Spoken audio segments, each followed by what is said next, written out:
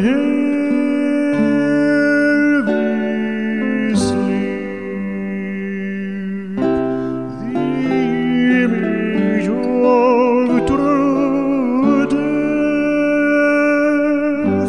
and close up these my weary weeping. Welcome to the Philip K. Dick Book Club. In each episode of this podcast, I look at one of the works of Philip K. Dick in roughly the order that they were published in. In this episode, I'll be looking at a story from 1954 called The Turning Wheel. This story was published was written during a time of intense creativity for Philip Dick. It was in the summer of 1953. Around this time, he wrote The Last of the Masters, The Father Thing, and The Golden Man, which are all pretty important stories for Philip K. Dick fans. Now, and all these stories deal with quite different themes, actually. So it's kind of wonderful.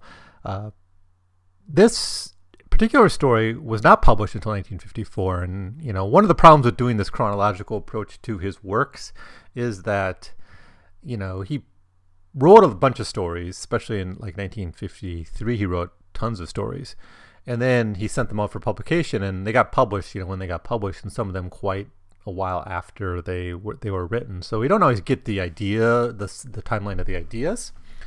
We just get the timeline of when they were published. But anyways, The Turning Wheel is a story about religion. It's about a story about technology and the tension between technology and religion. So it was originally published in Science Fiction Stories in their 1954 issue, and I don't know the exact month that it came out. Let me check.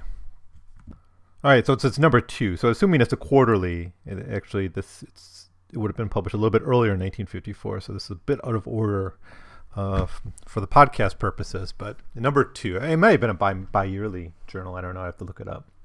But anyways, definitely published in 1954. You can find it in the 3rd volume of the Collected Stories of Philip K. Dick, the second variety, and other stories by Philip Dick version of it. And so with that, let's get into the story. Oh, one more thing. It's not just any religion. It deals with Eastern religions. And I think this is the first time Dick explored Eastern religions in detail. He's wrote about religion many times before, such as in The Skull, and in Prominent Author. But he's going to play with Eastern religions a little bit. And this is one story where he does it, and he does it also in...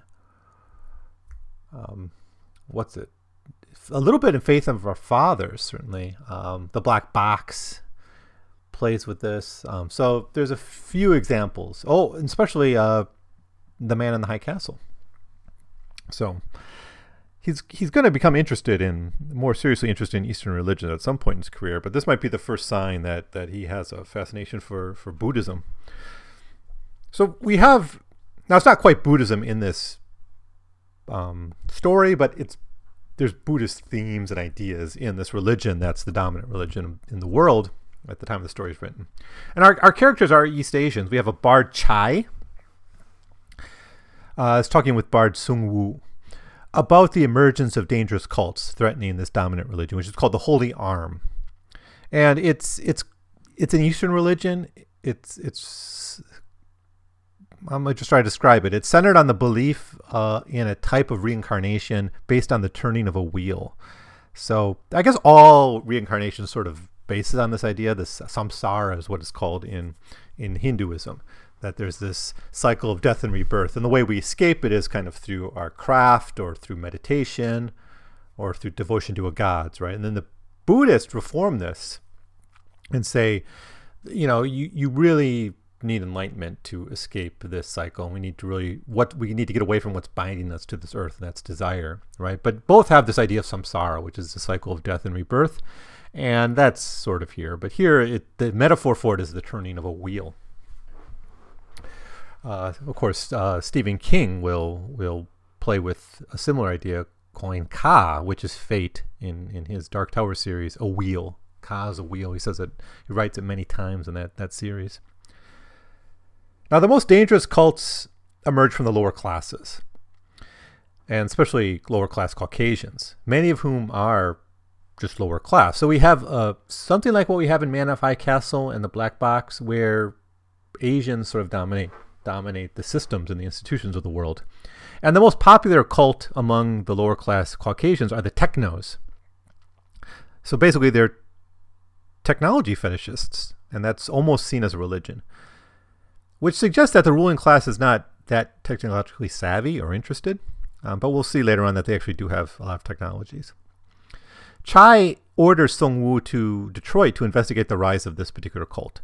Song Wu goes to visit Bard Fei Peng, who controls the time-space scanner. This is a technology Dick uses a lot. He uses it in Meddler, for instance, and Paycheck to a degree. It's just basically a time travel scanner. It lets you see into the future or see into the past, and he'll use it for different functions. Oh, it's in James P. Crow as well. That'd actually be a really good project, is to taxonomize and list all the technologies and concepts and where they've been used. That might be useful for Philip Dick students and fans and scholars.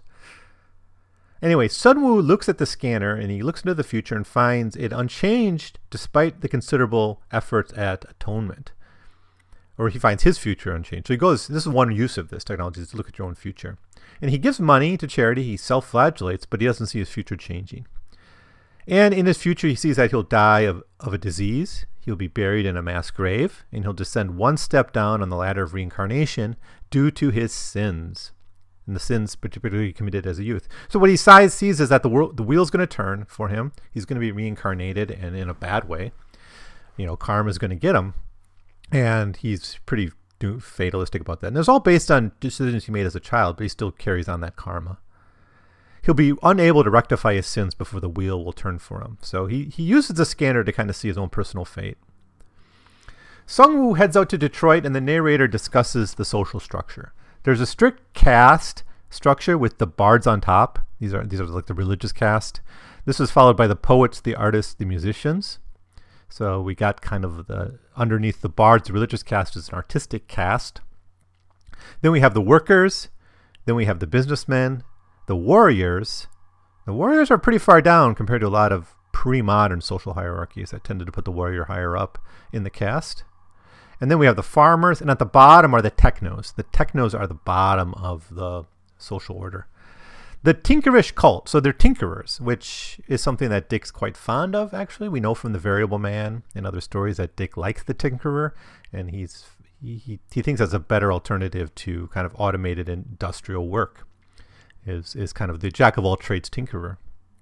I gave a whole essay on The Variable Man a few months ago.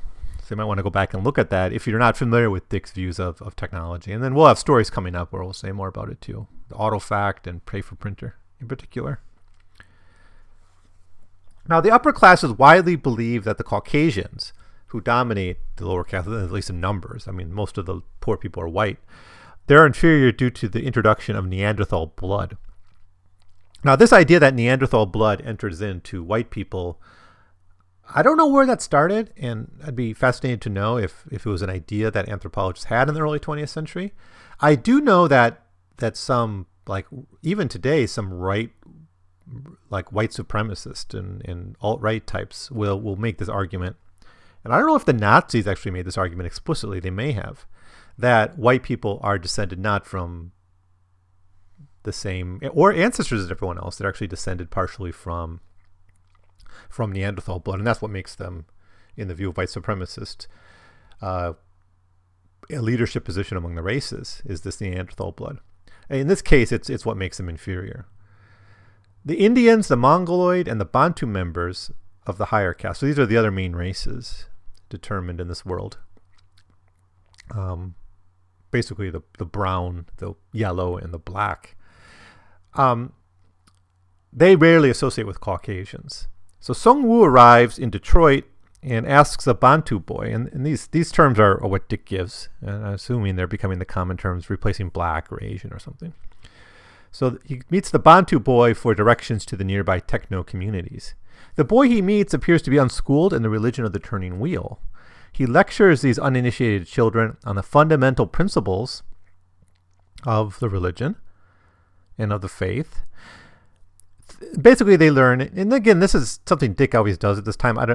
He's not really good at this, I think, of delivering information in a short story to readers in a way that doesn't involve like lecturing on what things that you'd think characters would know. It'd be like me and telling a short story, and I need to explain Christianity to the reader, and so I'm in 1950 America, and I stop and explain the tenets of Christianity to a wandering person. Well, everyone would know that. It's a kind of a weird thing, but it's a way of delivering information and setting up this world.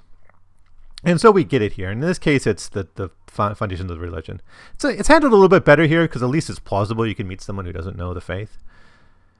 So through each individual lifetime, the wheel turns, and it pushes individuals up and down the cosmic ladder based on the deeds in life. I'm sort of reminded of the solar lottery too, but this idea that there's a gigantic wheel that can tip and determine our fate. But here it's based on karma.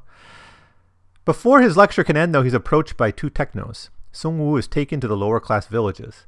One of the technos is named Jameson, and he takes Sung Woo to a fat Indian, I think that's South Asian Indian, who appears to be in charge of the community. Sung Woo scolds him for intermingling with Caucasians and lower caste people. The Indian tells him that he interprets the teachings of the founder of the faith, the Turning Wheel faith, Elron, to mean that all men are brothers and that these racial divisions are a blight on society. Sung Woo, of course, agrees, which is why he supports the gradual decline of the lower classes through restrictions on reproduction. So this is a very common thing, and you had a lot of it actually in the post-war world. As you had the Green Revolution and as you got proper medical care to a lot of parts of the world, population increase grew in places that were traditionally fairly unpopulated or less populated, like Sub-Saharan Africa. You started having upticks in populations. Even though to this day Sub-Saharan Africa is not very densely populated, there's still this perception that there's too many for the economy. That's why they're poor, right? This Malthusian idea, what I'm trying to get at. This Malthusian idea that people are poor because they over-reproduce or something. This is really faulty because it looks at people only as consumers, not as producers. In fact, we're both, right? But Sung Woo says the way to eliminate poverty is to eliminate the poor people, and that's, of course, doesn't really work. But getting rid of the rich would be a lot more useful, I would think. But that's Sung Woo is part of the ruling class, so he says I also want to get rid of the poor underclass, and we'll do that by not letting them have kids. The Indian tells Sung Woo that Elron himself was a Caucasian, and this is like horrifying. So it'd be like Black Jesus to some white evangelicals. A parade of marches approach with fanatic looks in their faces, and they're holding poles of shiny, newly forged metal. The final marcher carries a pennant with a giant T on it. This is the cult of the Tinkerists. Sung Woo escapes an attack by the cult, and he realizes that this entire region, all classes, all races, are sympathetic to the Tinkerers. He fears the movement's rising will usher in a new time of the machines, and this is capital letter time of the or the time of madness. Sorry, not time of the machines. But this is, of course, we can imagine someone in a post-apocalyptic environment looking back and blaming technology, blaming advanced technology for a global catastrophe, right? Disease or war or whatever. Probably war, considering this was written in the early 50s. Sung Woo's ship is seized by the Caucasians. Sung Woo escapes to a farm where he finds a young girl capturing beetles. Horrified at this disrespect for recently deceased brothers, and there's this Buddhist idea, right, that you can be reborn as animals or plants or insects based on your previous karma. And she's kind of horrified by this, or he's horrified by this. And Sung Woo scolds the girl. Her name is Phrygia, kind of Nordic name there. So Phrygia invites Sung Woo to stay with them. He hopes to use this opportunity to live in the region and turn back, to be the missionary, to turn back their descent into Tinkerism and to technologicalism, whatever, and restore the holy arm and the dominant faith in this region. Phrygia introduces Sung Woo to her grandfather, whose name is Benjamin Tinker. So we got a kind of two meanings of tinkerer as the religion. One is they seem to have a founder named Benjamin Tinker, and then there's this idea of the tinkerer as a, someone who manipulates and takes advantage of technology. So after cleaning up and eating, Sung Woo worries that his illness is progressing more rapidly. He concludes that free will interfered with the predictions laid out in the time-space scanner. So he starts to think about his own mortality and where he's going to end up.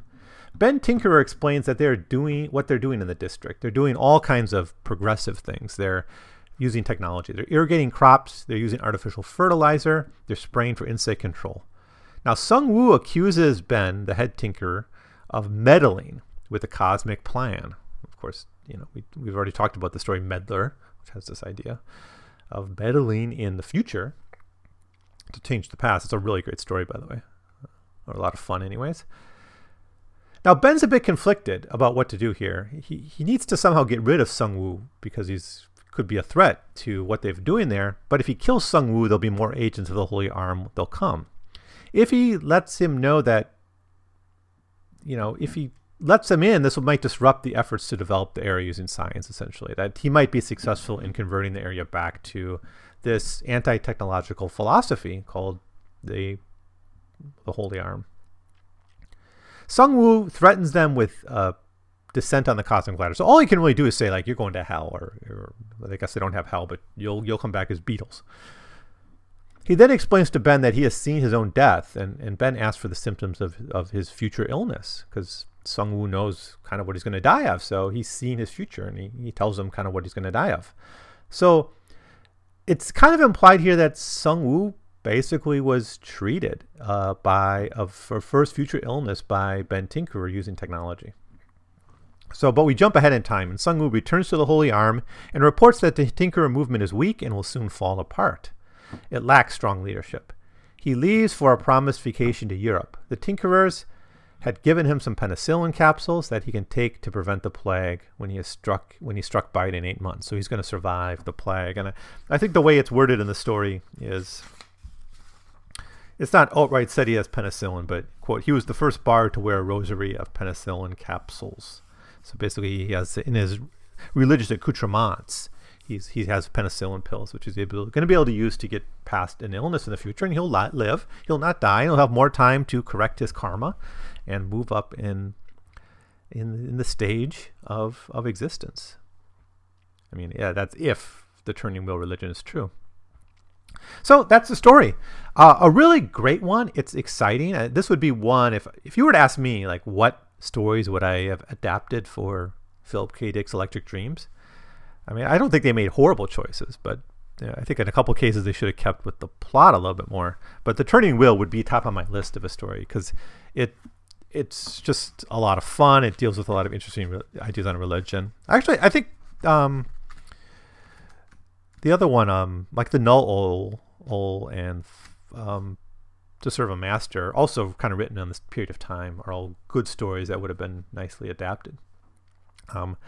So I like it. I really like the focus on an Asian dominated world, which is something I think Europeans are having to come to terms with maybe for the next century. I don't know if Dick predicted this, because he has in Man in the High Castle Asians dominating Americans, but that's because he just imagines Japanese winning World War II. So the turning wheel is one of Dick's attempts to frame the diverging values of religion and technological lives. So after a devastating war, a technocratic and capitalist class is blamed. So a society that emerges from the ashes of war, of that conflict, is focused on religion, art, and music. The social structure seems to be a slightly more complicated version of the Confucian social system, which placed sages on the top, followed by peasants, then workers, and merchants. It's a little mixed up here. So peasants are put farther down, but workers, or technocrats, and these guys are really put down too. It's basically the Confucian sage scholars on top, then the main producer who makes food, the peasant, then people who make other stuff, then it's people who just trade, because they don't create value, they just move things around. That's the Confucian idea anyways. The social system, though, that emerges after the war is also characterized by racial divisions. And putting ourselves in the 1950s, it's not hard to imagine that it would have been Caucasians who started the war. So maybe they're being blamed for the cause of the war. They're separated as the lowest class and make up the entire population, or most of the population of the lower caste. The technos, almost all technos are white. There's something kind of inauthentic about this division. The bards and the people at the top of the social order use technology. They have one of the greatest technologies Dick imagines, which is the TAFE space-time scanner, which allows them to read the future. Now, just what this means for religion is fascinating, because if you have such a technology, you can be a prophet. Right? It's as good as being a precog. It's a technological way to be a precog. But it also, in this story, it's part of their religious speculations, and it's part of their religious system. And not just to manipulate audiences, but it seems to be a real part of their religious practice. They also use guns and ships for transportation, but they seem to be often breaking down. Harder to see, though, and I think this is key, is that the ruling class here is embracing a very modern scientific form of racism and eugenics. So their racial policies are not primeval. They are very modern, especially with the embrace of eugenics and this idea of population control. And in fact, in our world, this kind of eugenics idea and zero population growth and all this is something embraced by technocrats. Sung Woo, who seems to be quite the zealot, is easily convinced of the basic need for medical care and eagerly accepts life-saving medicine. So there's not a... It's not like he's not an anti-vaxxer kind of thing. So, and I'm not sure the movement of the Turning Wheel as a whole is. Now, they're ideologically opposed to technology, but not in a practical way. So we see the motif of the new religious movement come up again here. We've seen this before in other Dick stories, especially the Skull and Prominent Author. As I mentioned those before, but there's a few others. But this is, I guess, the most fully fleshed out example of the origin of a movement. From the perspective of the Holy Arm, and the Tinkerers are a new religion, but in the context of its advocacy for the use of technology that create a rebellious subculture, it's kind of a bit old-fashioned too. I mean, to the degree like the Industrial Revolution was started out small by a bunch of crazy nuts in England and then spread to be a global civilization.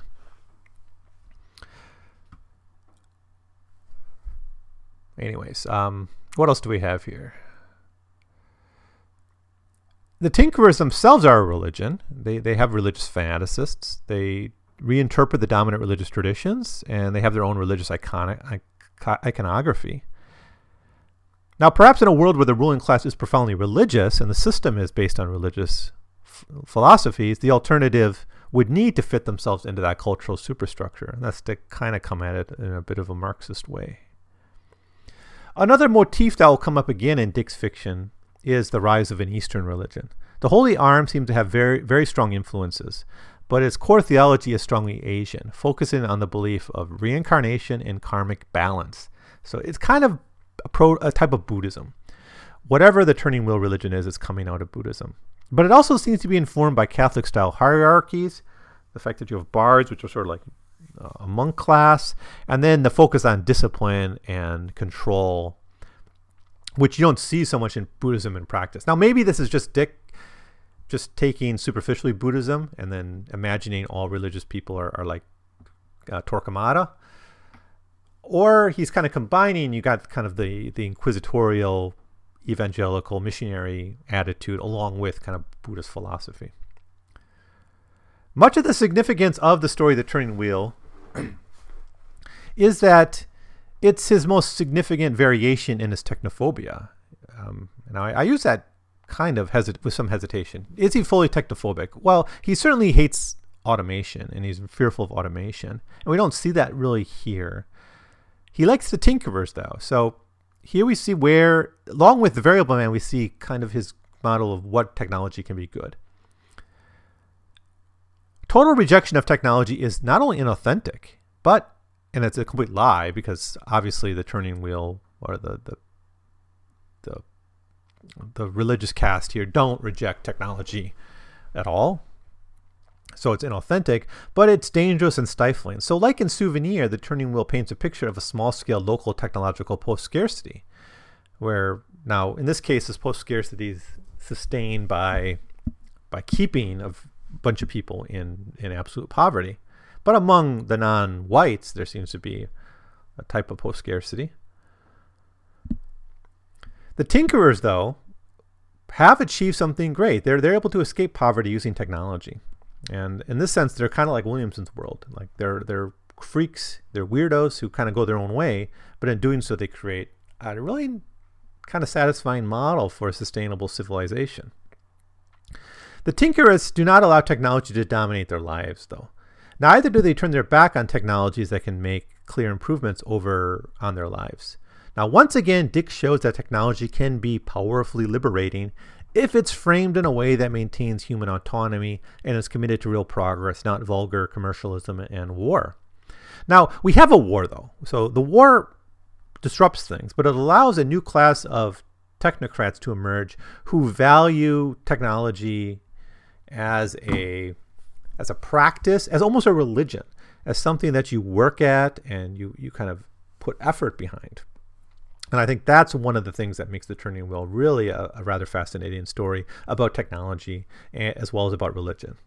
So definitely this is one of the stories to read. There's a lot of Philip Dick stories you can't afford to miss.